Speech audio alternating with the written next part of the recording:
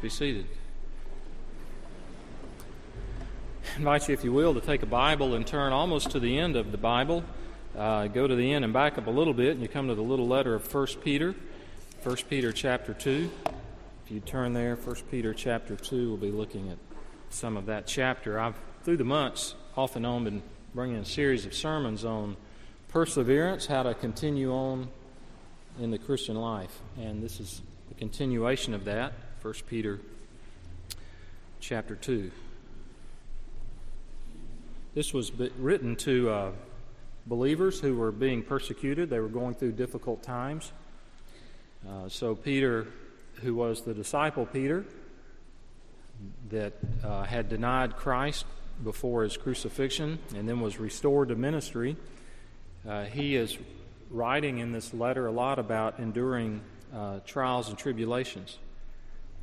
And part of what he does in this passage is to remind Christians who they are. So I'll begin reading in verse 4 of 1 Peter chapter 2. Hear God's holy word. As you come to him, the living stone, rejected by men, but chosen by God and precious to him, you also, like living stones, are being built into a spiritual house to be a holy priesthood, offering spiritual sacrifices acceptable to God through Jesus Christ. For in Scripture it says, "See, I lay a stone in Zion, a chosen and precious cornerstone, and the one who trusts in him will never be put to shame." Now to you who believe, this stone is precious. But to those who do not believe, the stone the builders rejected has become the capstone, and a stone that causes men to stumble, and a rock that makes them fall. They stumble because they disobey the message, which is also what they were destined for. But you are a chosen people, a royal priesthood, a holy nation, a people belonging to God, that you may declare the praises of him who called you out of darkness into his wonderful light. Once you were not a people, but now you are the people of God. Once you had not received mercy, but now you have received mercy. So ends the reading of God's holy word. Do you ever feel as though you don't measure up? Maybe have a real negative attitude toward yourself when you've disappointed yourself, or maybe you've disappointed someone else.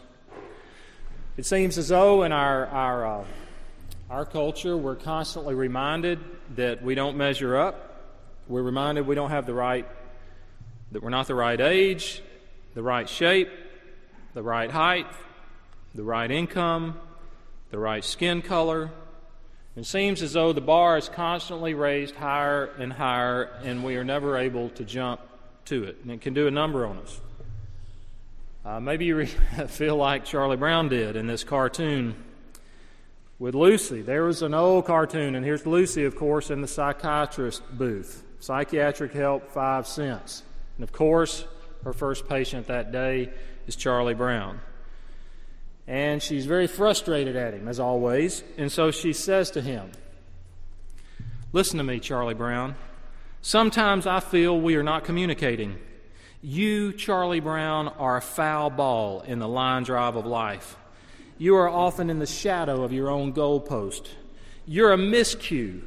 You're a 3-putt on the 18th green. You're a 7-10 split on the 10th frame. You are a dropped rod and reel in the lake of life. You're a missed 3-throw. You're a shanked 9-iron. You're a call 3rd strike. You're a bug on the windshield of life. Do you understand? Do I make myself clear?"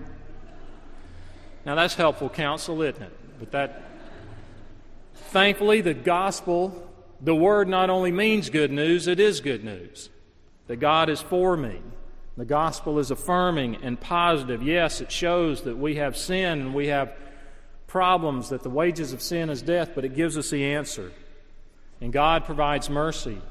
He provides mercy for me and every good and perfect gift. So today, I want us to look for a few minutes at the affirming things that God does for us and how God describes you and me in Christ, who you are in Christ. And so let's be reminded of that.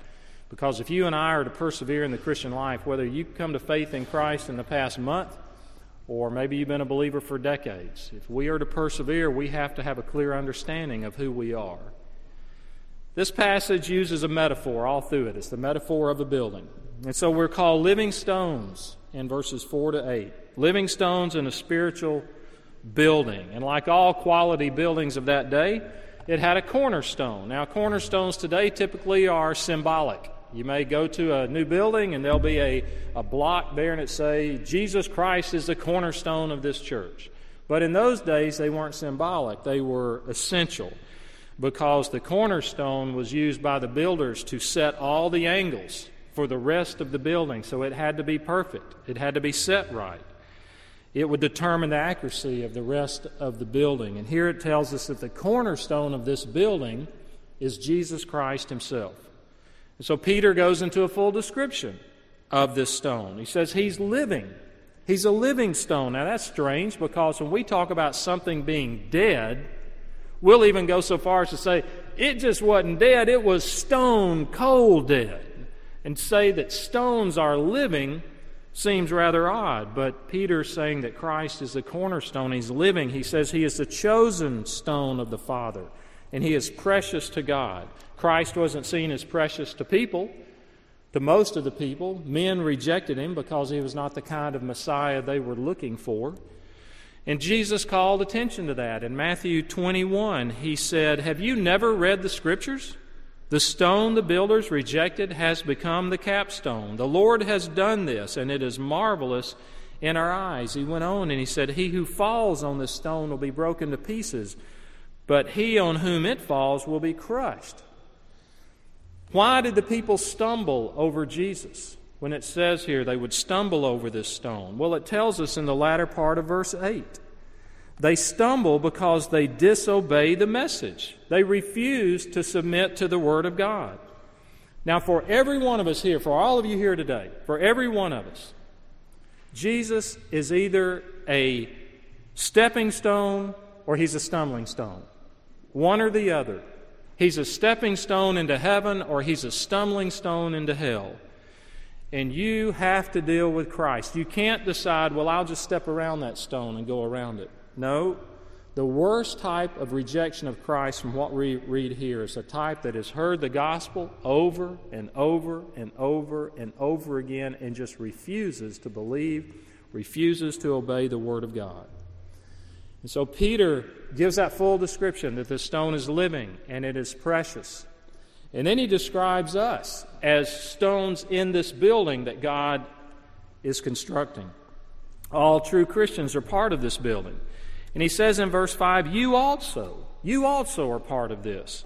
We are stones which make up the building, and each time a person trusts Christ as their Savior, each time a person recognizes their need of Christ, their need of forgiveness of sins, and puts their trust in Him, it's like God quarries another stone out of the pit, and He puts it in this building.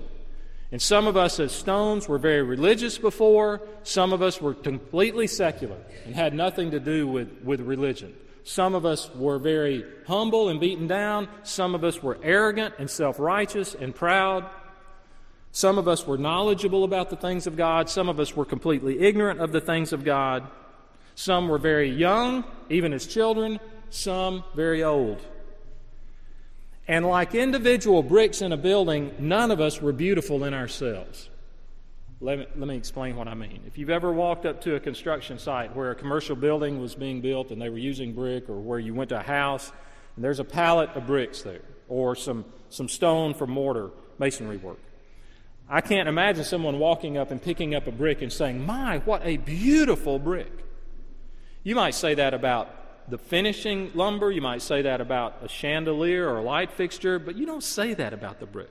Not the individual brick. But when it's put together, then the building, you may say, well, that's beautiful. That's a beautiful building.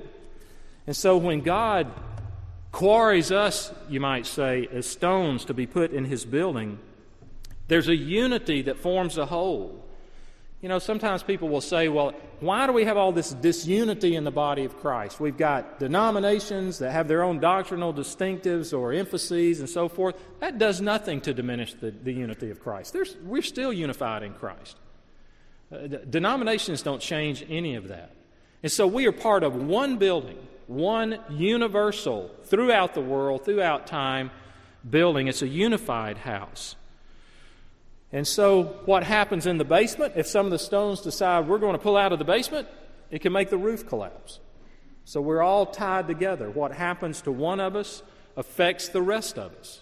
What happens to one part of the building in another country, like John led us in prayer, whether it's Haiti or other places all around the world, that affects us.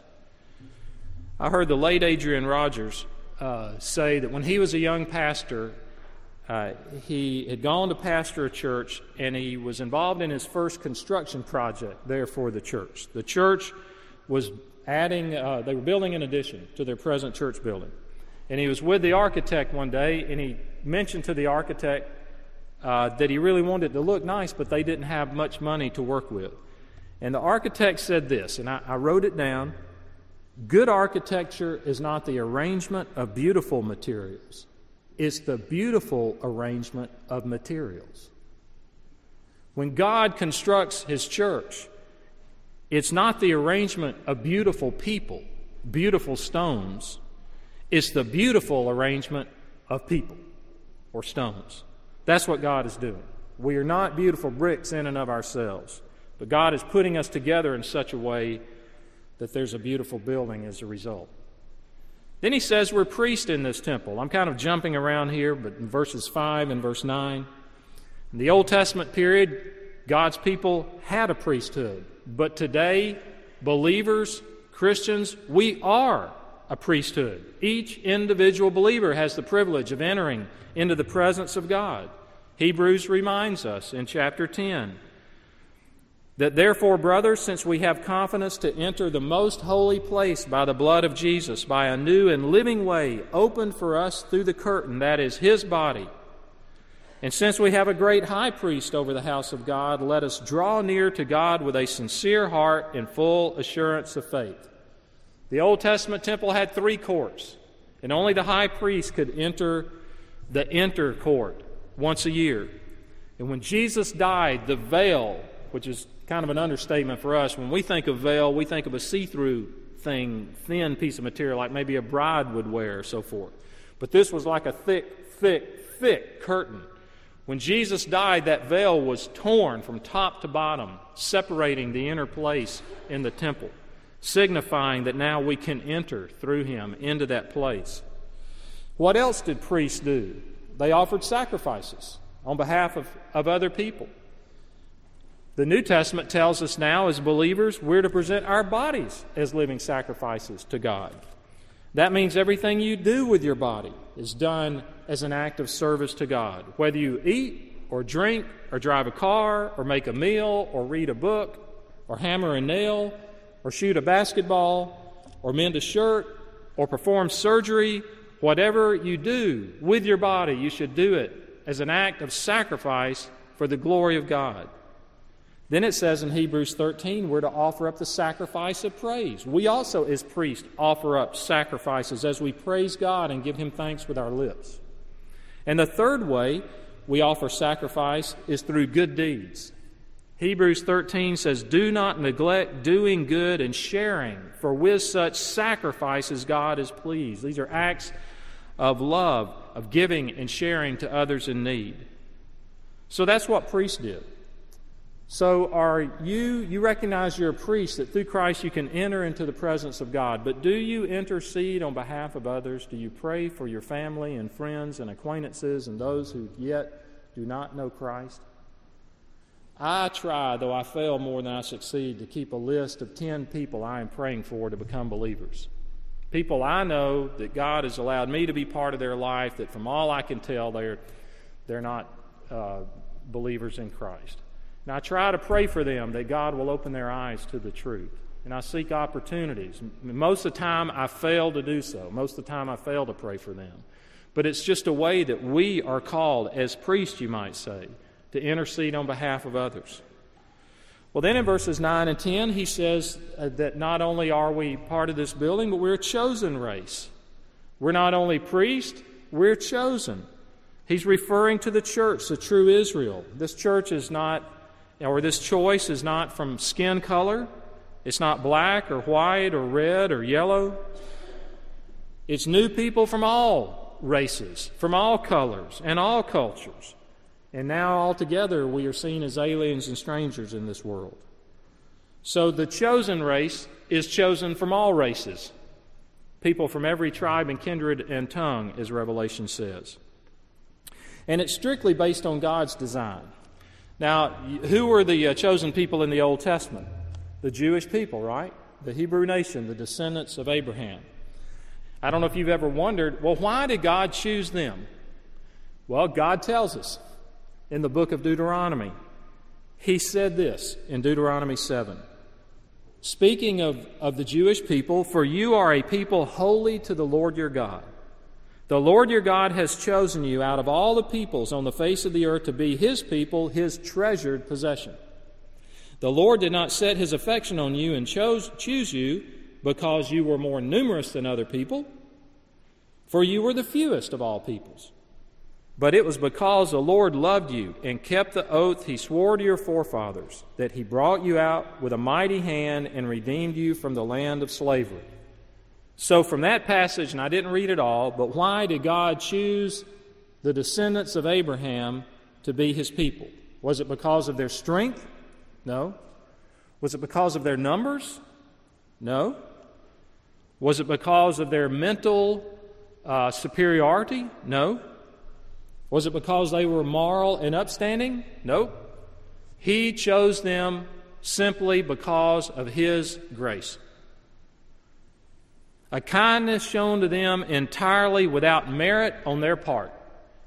And so for you, believer, God's choice was not based on anything He saw in you that impressed Him. It wasn't the size of your faith. It wasn't the sincerity of your heart. It wasn't the goodness of your intentions. It wasn't the greatness of your understanding. It was entirely His choice based on His grace. So when Christ in John 15 said, you did not choose me, but I chose you, God gets all the glory, not us. So who am I? Back to the original thought of we need to remember who we are if we are to persevere in the faith. Who am I? I am chosen. I don't know why. It was nothing in me of more value than anyone else. I did not earn it or meet any conditions or criteria to get it. It happened before I was born. I stand in awe of it. I bow and accept it. I long to be faithful to its purpose. In Romans chapter 8, there we have this paragraph that gives an overview of God's work from before time began and until glorification in heaven. And it says, for those God foreknew, He also predestined to be conformed to the likeness of His Son, that He might be the firstborn among many brothers. And those He predestined, He also called. Those He called, He also justified. Those He justified, He also glorified. Now, if you've studied